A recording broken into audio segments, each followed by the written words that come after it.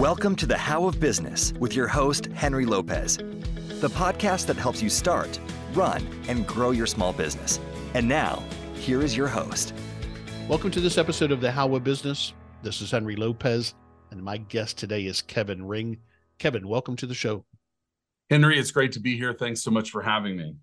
We're going to chat about, and Kevin's going to share his expertise and knowledge on workers' compensation insurance.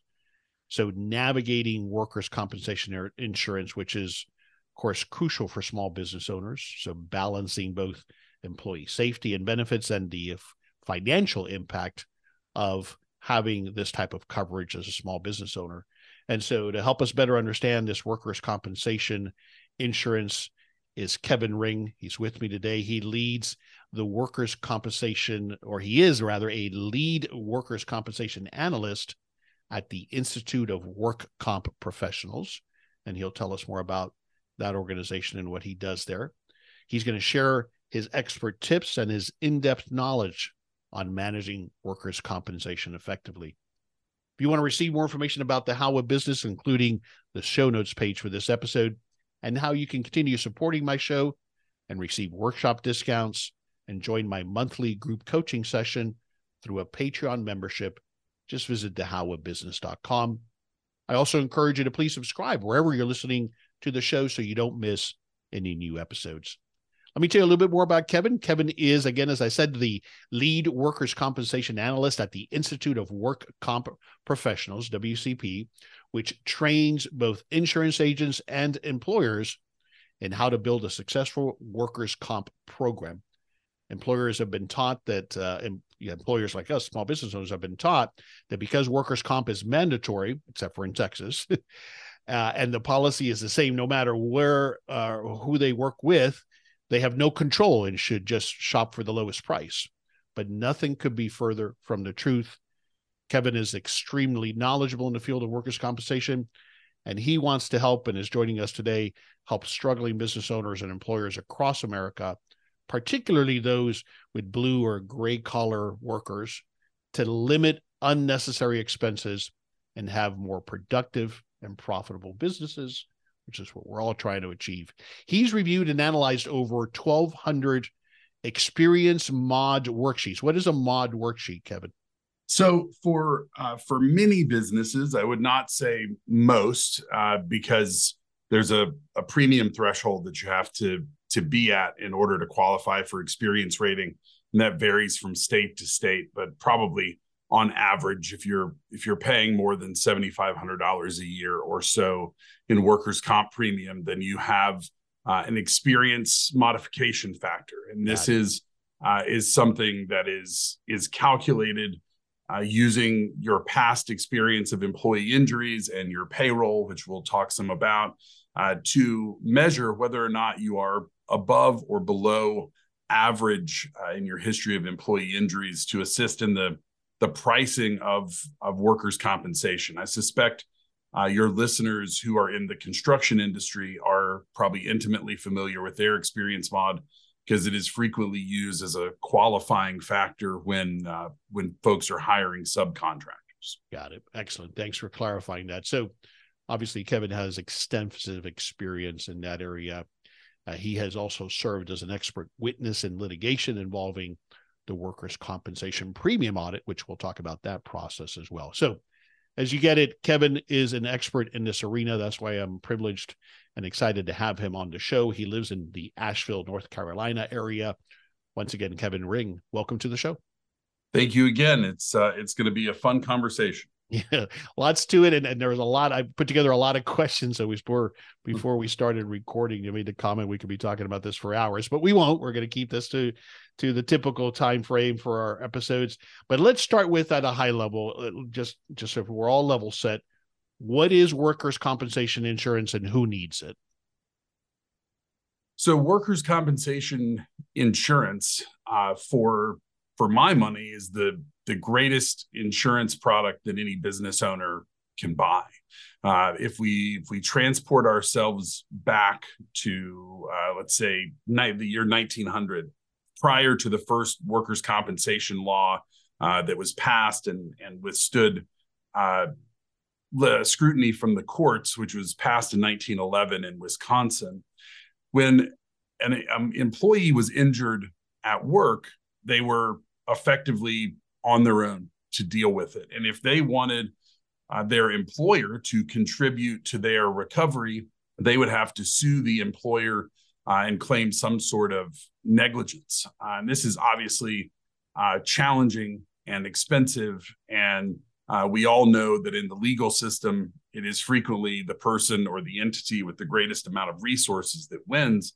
So employees were very disadvantaged, and you had folks getting hurt and potentially never able to work again, and they were just stuck on their own. On the flip side of that, of course, employers were dealing with constant lawsuits, which even if you have a lot of money, lawsuits are very expensive and time consuming. And so the workers' compensation law began to pop up in the early part of the 20th century, and the core of the concept is still in place today. And that is what is often referred to in our industry as the grand bargain. This idea that an employer is, with a few narrow exceptions, things like intoxication and things like that, the employer is responsible for the medical costs when an employee gets injured at work. It doesn't matter whose fault it was, or anything like that. The employer is responsible for that. And the employer is also responsible for providing for a portion of the employee's lost wages when they cannot work.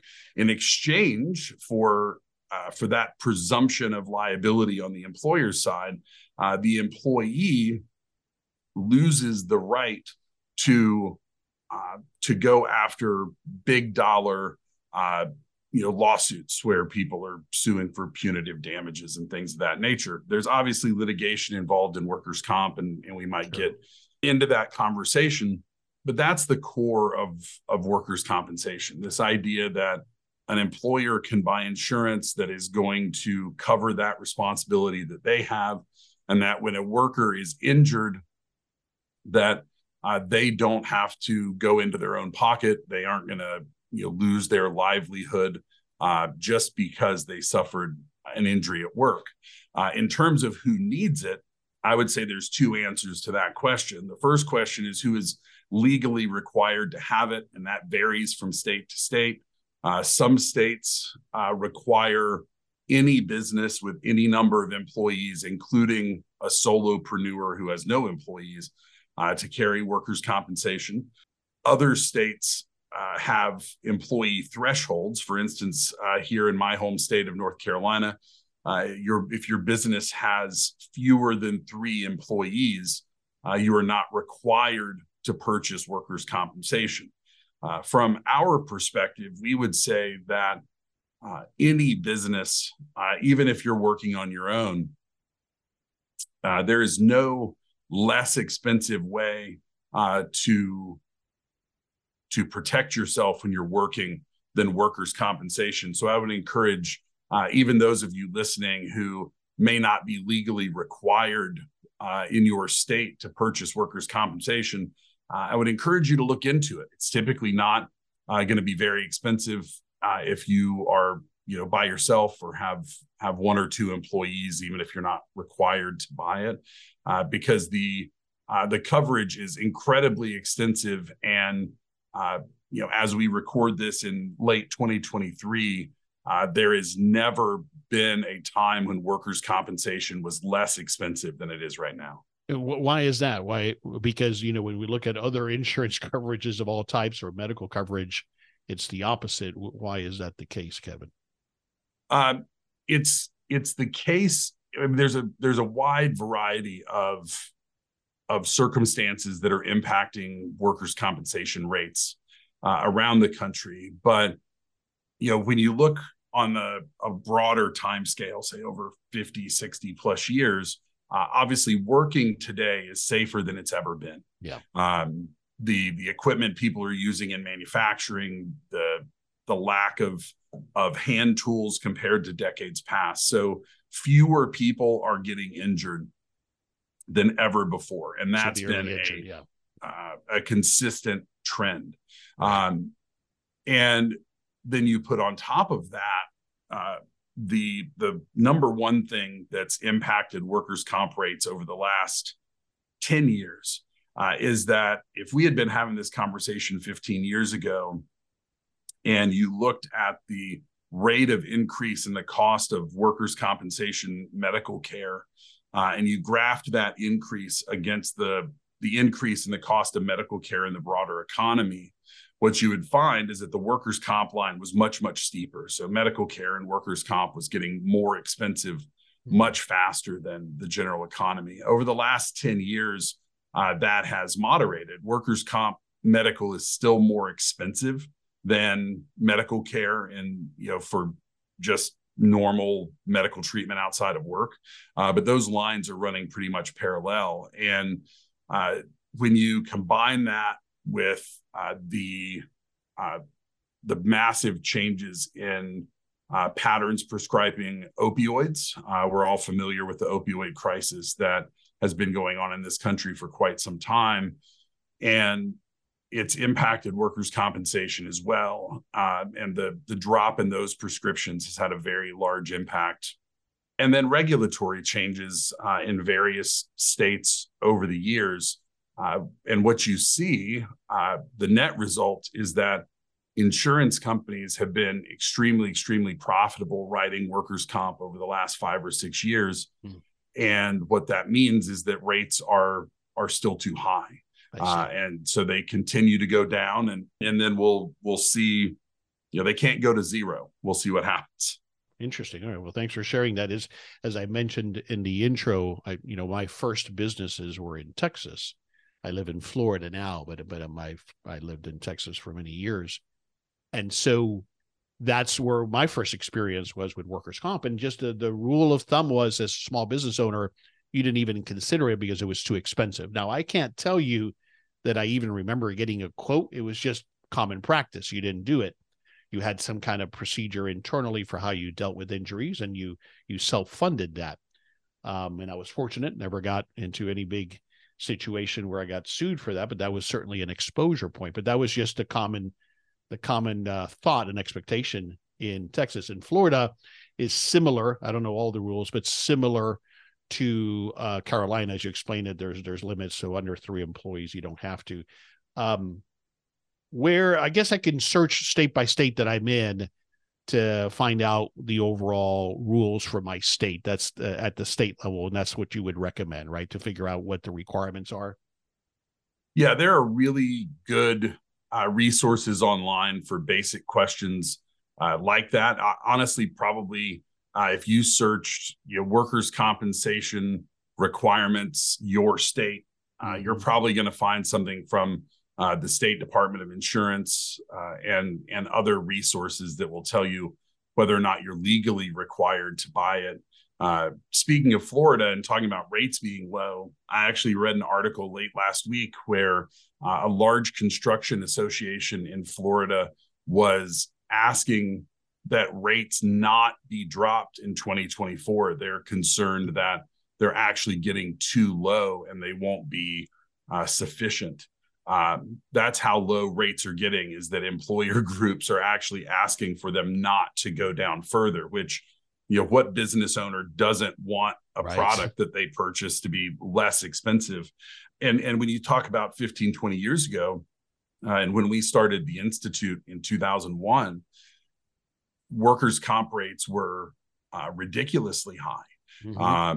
And on top of that, you had what we in the insurance business call a hard market, which is a situation where insurance companies not only are charging high premiums, but they aren't enthusiastic about writing a lot of insurance, period. And in workers' compensation, every state has a mechanism through which, if your business cannot obtain workers' comp coverage in the standard market, that they have a mechanism where you can buy it from what's often called the assigned risk or the residual market.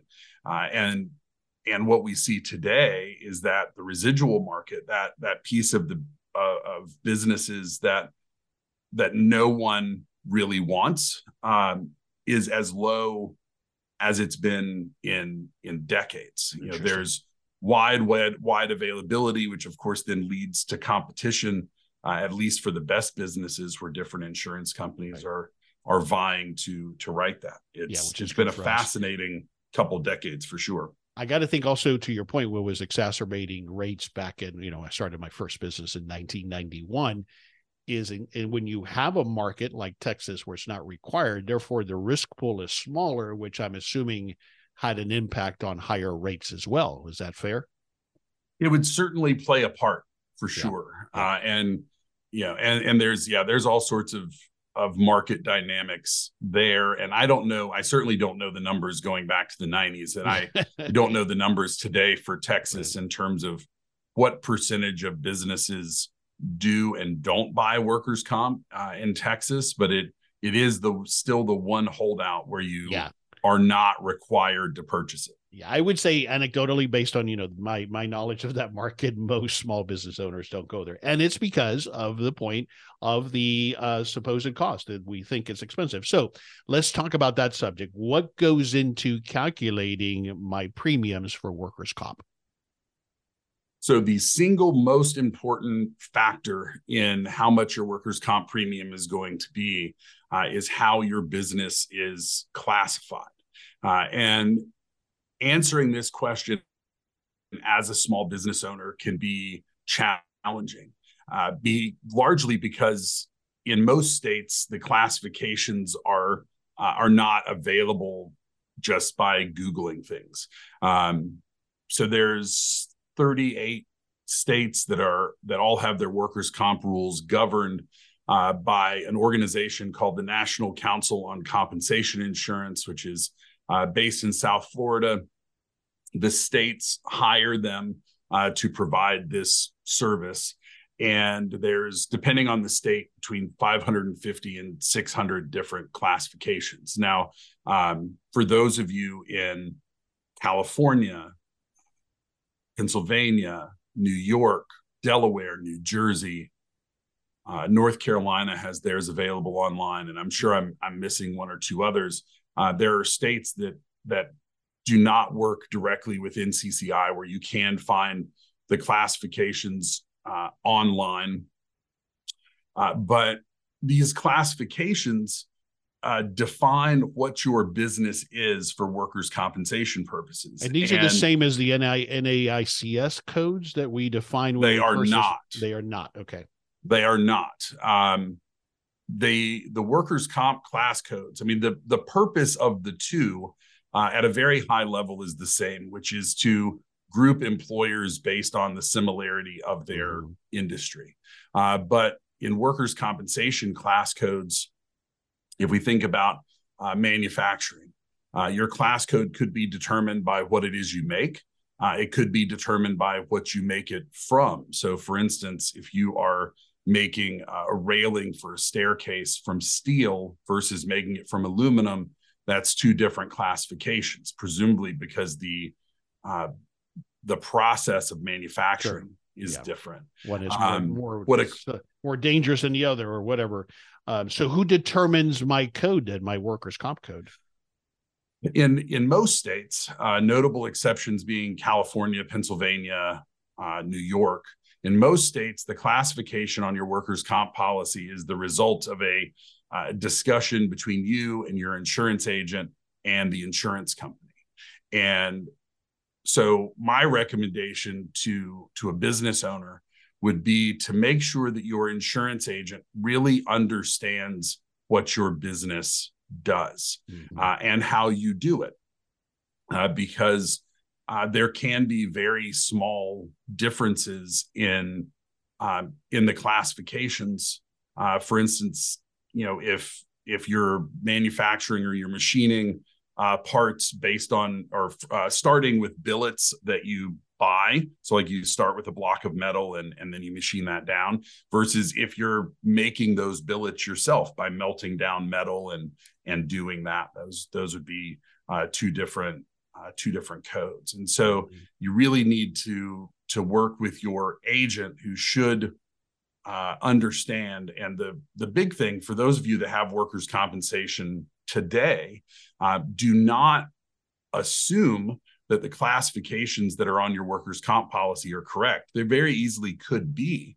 But businesses change, as we all know, as small business owners. What you're doing today and what you do next year could vary a little bit or wildly. But also classifications change. As if we were having this conversation 10 years ago, there wasn't a classification specifically for commercial 3D printing. And today there is. And so your classification would have changed when that new code came about. If your business pivoted during COVID and started a new product line, that could have impacted your classification. So it's certainly worth talking to your agent just to make sure that it's correct. Yeah. Is there an issue if I am favorably classified, but yet my business has changed, but that doesn't get changed as far as my policy goes? Is that something that I'm open then to, I don't know what the right term is, not fraud, but having misrepresented what we do as a business? It's an interesting question. The broad answer is no. So the question that we get fairly frequently is, let's start with something that's gross misrepresentation. So I own a roofing company. Mm-hmm. I own a roofing company, and somehow I buy a workers' comp policy, and 100% of my payroll is in the clerical classification. Right. Obviously, much, much safer. So the first thing is, if one of your employees falls off a roof, that injury is going to be paid for. Nothing in this system is going to leave an injured employee hung out to dry because their employer did something wrong. Yeah. In that situation, the insurance company would cancel your policy, and then you would have to go find insurance somewhere else, and they're gonna audit your policy for the roofing payroll, and you're going to owe a lot more money. Yeah. In a more common example, your manufacturing is such an easy thing to go to because there's so many different kinds of manufacturing. Mm-hmm. So, let's imagine you're manufacturing, widget A, and it goes in this one particular class code. And then you start manufacturing widget B, which would require a second class code. Right. Same thing here, where no injured employee is going to be disadvantaged because you don't have that second, more expensive code. It would then, if the insurance company discovered that, which they may during the premium audit process, which I think we're gonna talk about a little later, then they would have the opportunity to add that going forward. And it takes a lot for an insurance company to accuse a business of misrepresenting themselves. Yeah, unless it was blatant, like the example that you gave. Okay, so my classification, my code classification is a key component. What else goes into determining how much I'm going to pay for this coverage? So if you're experience rated, your experience mod is going to be there, and it's a really important report card for your business. But you have your class codes, then you have the payroll that goes into those class codes. And so for most types of businesses outside of construction, agriculture, and temporary staffing, in most businesses, you classify the business. Just before we started recording, I was talking to someone about a shipping and receiving clerk inside of a manufacturing company. And they said, is there a separate classification because they aren't doing manufacturing, they're doing shipping? And the answer is no, that pretty much everyone goes into that code. There are certain exceptions. You have clerical, that includes both clerical working in the office, and then there's a separate classification for clerical telecommuters, people that are working from home, which is obviously very prevalent today. You have outside salespeople, and in most states, drivers are also an exception. So when you have these different class codes, then the next thing you need to talk to your agent about is who qualifies for each of those codes. How do you allocate that payroll? Because those class codes then have a rate attached that you're being charged against that payroll. And obviously, payroll. So it's a percentage of the payroll, similar to the way payroll tax is. Yeah, it's conceptually similar. So you'll look at your workers' comp policy and you'll see that that your clerical rate is 13 cents, and that's 13 cents per $100 of payroll. So your payroll gets divided by 100 multiplied by 13 cents. That's your premium for the clerical piece. All right, when you look at your workers' comp policy, you'll also potentially see credits and debits. Insurance companies in most states have the ability to essentially give you an extra discount, or maybe an anti-discount if they feel like they need a little bit more premium than just the rate times the payroll is giving them. You'll also see a surcharge for terrorism insurance, and business owners sometimes ask about that. That's a mandatory surcharge that was a piece of the Terrorism Risk Insurance Act from the federal government that provides a federal backstop for insurers in the case of a terrorist attack. And so you're going to have, it's a pretty small percentage that gets tacked on there. You'll see premium taxes. That's a state mandated fee that goes back to the state. But the biggest component is what class codes do you have, and what payroll do you have in those class codes. Okay. And then I got to think my experience, in other words, my track record, claims filed, that has an impact as well on future rates, or if I even get offered a renewal? Yes. So if you have an experience mod, the injuries that you've suffered and how expensive those are directly impact your experience mod, which in turn is going to impact your premium. If you are small enough that you do not have an experience mod, then you are going to be what the states call merit rated. And this is, I don't even know how I can describe this calculation, but it provides the ability for a small credit or debit if you've been performing very well versus not so much. The biggest concern, especially for small businesses, is, I mean, if we were talking before we started recording, the workers' comp premium for our company is about $1,200 a year. If I finish this podcast recording and I fall down the steps walking out of my studio and I have a workers' comp claim for $100,000, our insurance company probably isn't going to be super pumped about continuing to work with us next year, because it's hard to balance that $1,200 premium against a $100,000 bill. Yeah. And that's where you'll see people have to move into that assigned risk or residual market. Sure, because another insurance company is going to see that claim and similarly is going to offer me something at a much higher premium, or may not offer me anything at all. Is that correct? Yeah, the bigger risk is going to be not offering you at all. Yeah. There's a limited number of levers that insurance companies can pull in workers' compensation to charge higher premiums. In most states, Florida is a notable exception. In most states, insurance companies will have multiple rate tiers. So if you're a really good performing business, you might pay $1 per 100. And if you're not so good performing, they might put you with a different insurance company they own that's going to charge you $1.75 per 100. And that's definitely a risk. But if things really go off the rails, then the bigger possibility is that they won't offer you at all. And the problem with getting into that residual market is that in every state, there's a mechanism where there's a surcharge essentially for not fitting into the standard market. And that works differently from state to state.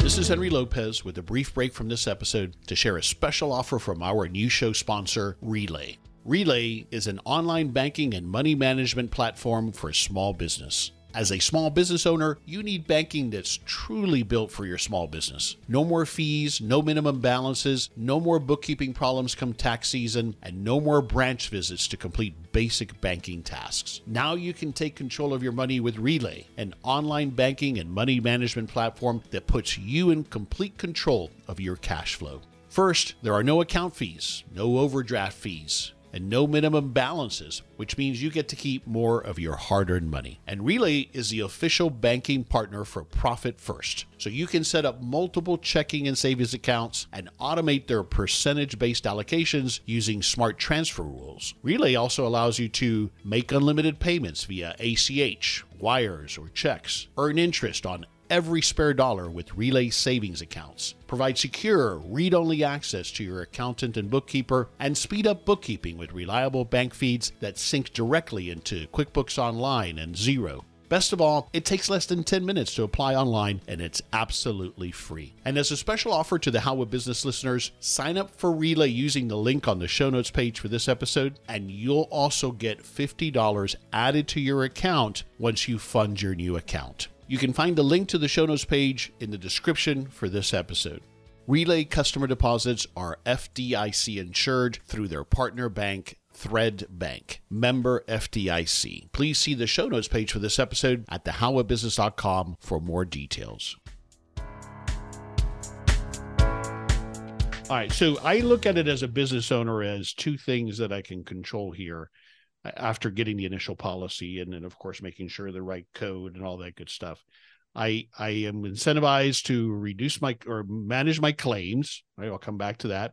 And of course, which has been one of the residuals that we've talked about, is to create and maintain a safe working environment. But if I go back to minimizing my claims, it seems to me that I might be incentivized not to file a claim and try to solve or take care of the employee's injury on my own. Am I allowed to do that? Is that against the rules? What is your thoughts there? Oh, wow. So I'll start here because this statement is going to cover a lot of different circumstances, including the question you asked. An insurance policy, this is true of every insurance policy, but here we're talking specifically about workers' compensation. An insurance policy is a contract, and I would encourage folks to read their workers' compensation policy because it is the simplest of all of your insurance policies. It always drives me nuts that for our little tiny business, my insurance agent sends us a binder that's like 300 pages. That's all of our insurance, and I do this every day, and I don't know what a lot of it says. But workers' comp is about a 3-page policy. And it's very simple. And one of the things that is required of you, the employer, in the policy is that you will promptly report any injuries that your employees suffer. Yeah. Having said that, employers, and I can see, sorry to interrupt, I can see where obviously that would be the rule, because not only is it the right thing probably for the employee, but more importantly, it is a signal or a measure of how safe my work environment is or isn't. Yes, both of those things are true. Employers all over the country, in small businesses and everything above that, when someone gets hurt and they look at it and they say, oh, well, that's, he just needs a couple stitches, or he needs a splint on his finger, or it's just a sprained ankle. And they will pay for that out of pocket. So that it happens. We know that happens, right? Yeah. Our recommendation is that you can notify the insurance company of an injury and do it for information only. I see. And so rather than submitting the medical bills to the insurance company or telling the doctor that's treating the injured employee that it's a workers' compensation claim, and what that does is it protects you against the very real, although small risk. And we've certainly seen this happen where someone gets a minor cut. You think, oh, it's going to be a couple $100 to fix this. Well, then it gets infected and it becomes a very serious issue. And depending on the circumstances and the state and the timing, and the insurance company may be in a position say it's not our problem anymore. Yeah. And if you notify them, then it kind of patches over that. So if a couple of weeks down the road, it becomes more serious. One thing that I'll make a strong definitive statement on is that if a worker is injured and that injury is going to cause them to miss any amount of time outside of going to the doctor, do not pay it on your own. When you start getting into being responsible for paying an injured employee's wages or the portion that workers' compensation pays, you do not want to do that as an employer, because you're going to run into all sort of regulatory issues. It opens you up to nasty stuff with attorneys. We don't like employers paying claims out of pocket, but I've kind of made peace with the fact that it happens. It happens. But for sure, with more serious things, turn it in. Well, and it's a good point you make. We might think it's not serious, but it could turn serious, and then that's when we're exposed. Yeah. So what I'm hearing is, at a minimum, if you do make that decision, you want to at least, and what you're telling me is there is a process through which to report the incident, even if I'm not filing a claim, and that doing so should, but I should read my policy and make sure I understand it. It should keep me from violating the rules or being in default of that policy if I at least notify the carrier. Right. You notify the carrier, and a question that some people probably have is, well, if I notify the carrier, is that going to, impact my pricing or the availability of insurance down the road? For folks that have an experience mod, your experience mod is not impacted by anything other than dollars, right? So if there's $0, that doesn't impact things. Certainly, there is in the insurance business this old adage that frequency breeds severity, right? That if a business has 10 little tiny claims or little tiny injuries this year, it's likely that probably one of those was just a hair's breadth away from being something much more serious. There's a pattern here that indicates to something bigger, perhaps. Right. And so it could, if you had a number of those over the year, it could impact how the insurance company feels about you going into your next policy year. But you are dramatically better off letting the insurance company handle it. And there's another important point here too that's really critical for small business owners is that, remembering why you buy insurance in the first place. You buy insurance because you want your business and your personal assets to be protected when your company suffers a disaster. Right. And that's true whether it's your property insurance or liability, and then in workers' compensation. And when you allow the insurance to do what it's supposed to do, rather than trying to finance it yourself, you have the greatest level of protection against that, getting into your business's bank account more deeply, rather than maybe just having a slightly higher comp premium next year. Yeah, agreed. Well said. All right, let's talk about, as you referred to, this workers' comp premium audit. Let's start by very briefly what it is, how often it happens, and what we should do as business owners to manage that process. So most of the time, your workers' comp premium audit is going to happen probably 6 to 8 weeks after the end of your workers' comp policy. So if we imagine for those folks that renew on January 1st, you're probably getting your premium audit in February or early March. These are usually annual policies, right?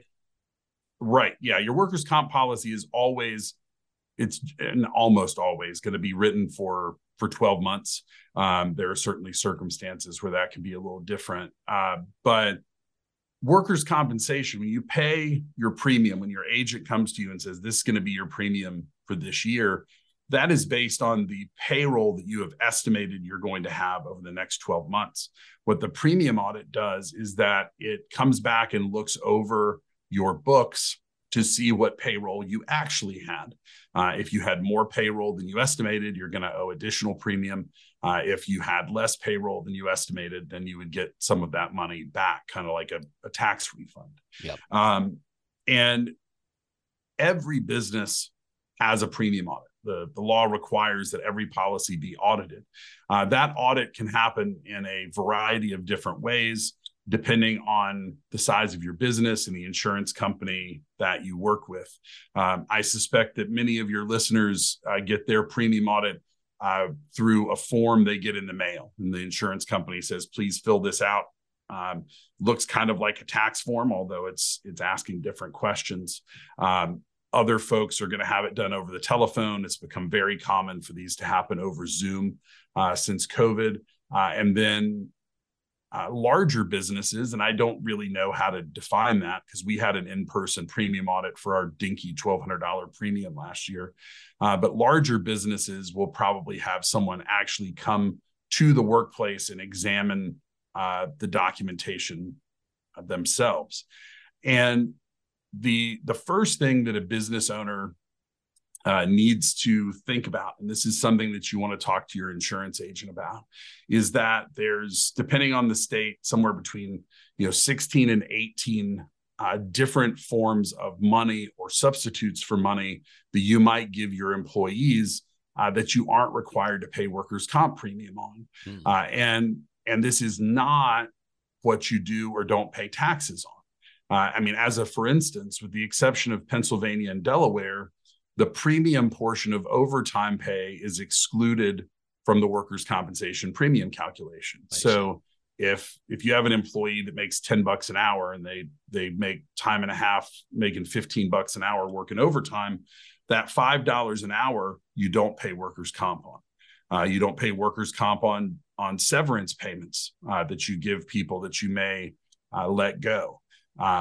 You don't pay workers' comp on the employer contribution to a health plan or to some sort of 401k type, group pension plan. But you do pay workers' comp premium on the employee's contribution to that. And the list goes on. And no business pays all of the different items. But I can tell you from having filled out years and years of these paper audit forms that insurance companies send, they don't even ask all the questions. They'll ask about overtime. That's typically the one thing that they ask about. But if you have other items in your pay that you don't have to pay workers' comp on, you want to make sure that you carve that out.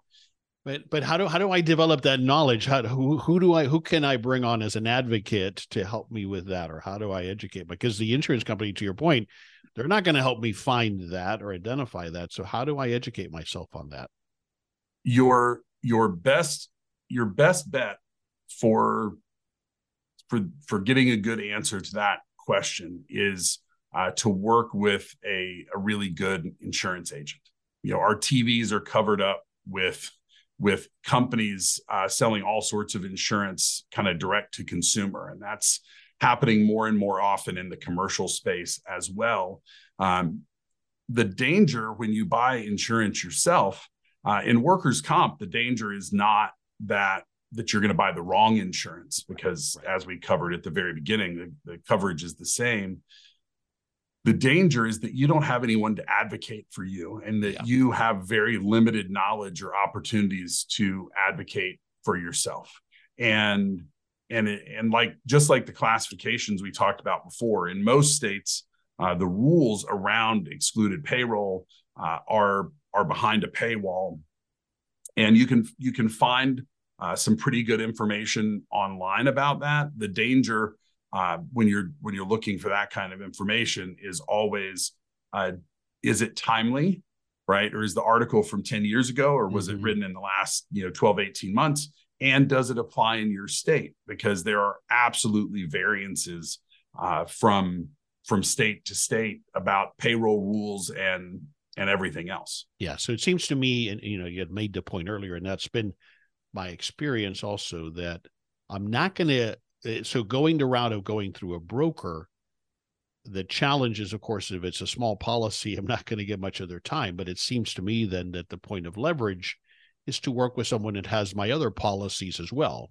So they're looking at it holistically, and therefore I'm more likely to get their help in enlisting them as my advocate as I first get a policy and as I go through these premium audits. Is that fair? Oh, absolutely. And even, for those of you that have, very low insurance premiums, you should still get a call back or an email back from your agent. They're not necessarily going to be in a position where they can, come sit with you for a day or two to make sure that all of this is put together. But if you're not working with someone that's responsive to your questions and your needs, then we would certainly encourage you to find someone else that is, because insurance agents. I mean, let's talk about the premium audit a little bit different way. Henry, have you ever been audited by the IRS? No, I have not. I haven't either, but I know a number of people that have, and I can tell you that 0% of those people went through that IRS audit without a number of experts at their side to make sure that everything was done the most advantageous way it could be for them. Business owners have a premium audit every year where there's a meaningful amount of money on the line. And most of them face that completely alone in a system that they have no reason to have a great deal of knowledge of. Right. And we would encourage any business owner of any size to find someone to work with that will help. As Henry alluded to, and we did talk a little bit earlier before we started, that it's a challenge. Insurance agents, like most salespeople, are paid on commission, and you are certainly not the only client that they have. But if the folks you're working with aren't responsive to your questions and your needs, then find someone who is, and you'll be much happier, even if the price is a little bit more expensive. Agreed. Well said. Okay.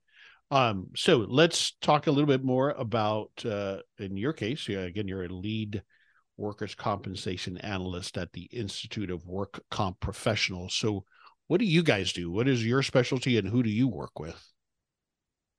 So our primary business since 2001 has been training, certifying, and mentoring insurance agents around the country in talking about workers' compensation, and we work to help them certainly be more successful in their career selling more insurance, but doing that by helping their clients create better results. It's never just about teaching them how to be snake oil salesmen, right? Mm-hmm. It's all about because one of the great things about selling insurance, and I don't want to recruit any of your listeners to get into the insurance business. I'm sure they're very happy with what they're doing. But one of the great things about selling insurance is that there's recurring revenue, right? When I work with a business owner and I become their agent, if I do a good job and they continue to work with me, I don't have to sell that business owner every single year. And so the great agents work very hard to make sure that their clients are well taken care of and want to continue to work with them. What we've started doing over the last 12 months is we've developed a new training program specifically for employers, because we've always felt, and we've seen this with our agent clients over the years, that the best insurance clients are the ones that have an understanding of the system, and also of the value that a good agent can bring to the table. And so we built that program to teach employers the fundamentals of the system, and also the really important things that you can do inside your business to have a more successful workers' comp program. Where do I find that? Where do I find this program, Kevin, if I want to learn more So about you it? can find that at lockedandloadedtraining.com. Okay, so it's a and I separate can send you website that. from your website. It's a separate website. I've been a little slow in getting it added to our primary website, because we do have a page for employers on our primary website at workcompprofessionals.com. You'll find a library of I think they're all about 45-second videos. There's 5 or 6 of them that explain workers' comp, different parts of the system, in a kind of hand-drawn, animated way that's certainly worth checking out. But yeah, if you look at lockedandloadedtraining.com, you'll see more information about that program that we've put together for employers. And the way that it's built is that when you enroll in the program, you and up to 2 other people inside your company can all enroll together. And the price that you'll see on the website is $14.97, but I've set up a promo code. Promo code is WHY, and that will give any of your listeners a $500 discount on that program. And any business owner, if you purchase workers' compensation insurance, there is information inside that program that's going to help, and it's going to cover things that we haven't had an opportunity to chat about today, about the right way to hire employees, because you need to be making sure that you're hiring people that are capable of doing the job that you're hiring them to do, and with especially today. You're talking in particular when there's a physical component to it. In part? Yeah. I mean, if and honestly, I think employers generally do a better job. This is a global statement. They do a better job of testing the skills of their office employees than they do the folks that are doing physical labor. But you're right. Especially in the current labor market, it's so easy for people to say, oh, well, this guy's 25 and he played college football and he's 6'4", 245, looks like he could deadlift a house. Well, he's fine. Well, what if you sent him to the doctor and found out that he'd had 4 back surgeries and shouldn't even pick up a baby, much less, a 50-pound sack of concrete? Well, then it's not a question of if, but a question of when that person's going to be injured. There's a lot of information about the best ways to deal with injured employees, making sure they get to the right doctor, how to bring them, back to work, to do what you said earlier, which is to help ultimately make the business more productive and more profitable. Because when an injured worker is away from work, especially in a small business where that one person represents a much larger percentage of the overall labor force inside the business, when that person's gone, you're going to feel it, and you need to get them back as quickly as possible. All right. Excellent. Great tips. And thanks for offering that discount. I'll have a link to that page and the promo code in case you're not where you can write that down. I'll have that on the show notes page for this episode at thehowabusiness.com. So Kevin, let's summarize here and wrap it up because of time. Like we said at the outset, we could talk about this stuff for hours, and thanks for all of the information. I'd like you to summarize it. One thing you want us to take away overall about workers' comp and how we should think about it as small business owners. But what would be one thing you want us to take away about this conversation that we had about workers' compensation insurance? There is no type of insurance that you buy in your business that you have a greater degree of control over what you pay without impacting the check the insurance company is going to write when something goes wrong than workers' compensation. There's no type of insurance you can buy that provides broader coverage for less money, and encouraging folks to find an insurance agent that they feel is responsive to their needs. And if you have that mindset that you can control your workers' compensation costs, you are on your way towards doing it. Yeah, great points there. Those are such good takeaways. I think that I would argue the misconception is the point that you're highlighting, that there's a lot of control here over the cost of this insurance. But the key that you also highlighted and summarized is, as you had said it earlier, you have to advocate for yourself. But more importantly, if you're going to do that, educate yourself through a program like the one we just talked about that Kevin offers. Take advantage of that opportunity, and or a good broker or agent that helps us, that helps us advocate for our business when it comes down to doing a premium audit, which is going to happen every year. So great points, great takeaway. Tell us again where you want us to go online to learn more. So you can go to lockedandloadedtraining.com to find more information about the program that we've put together specifically for employers.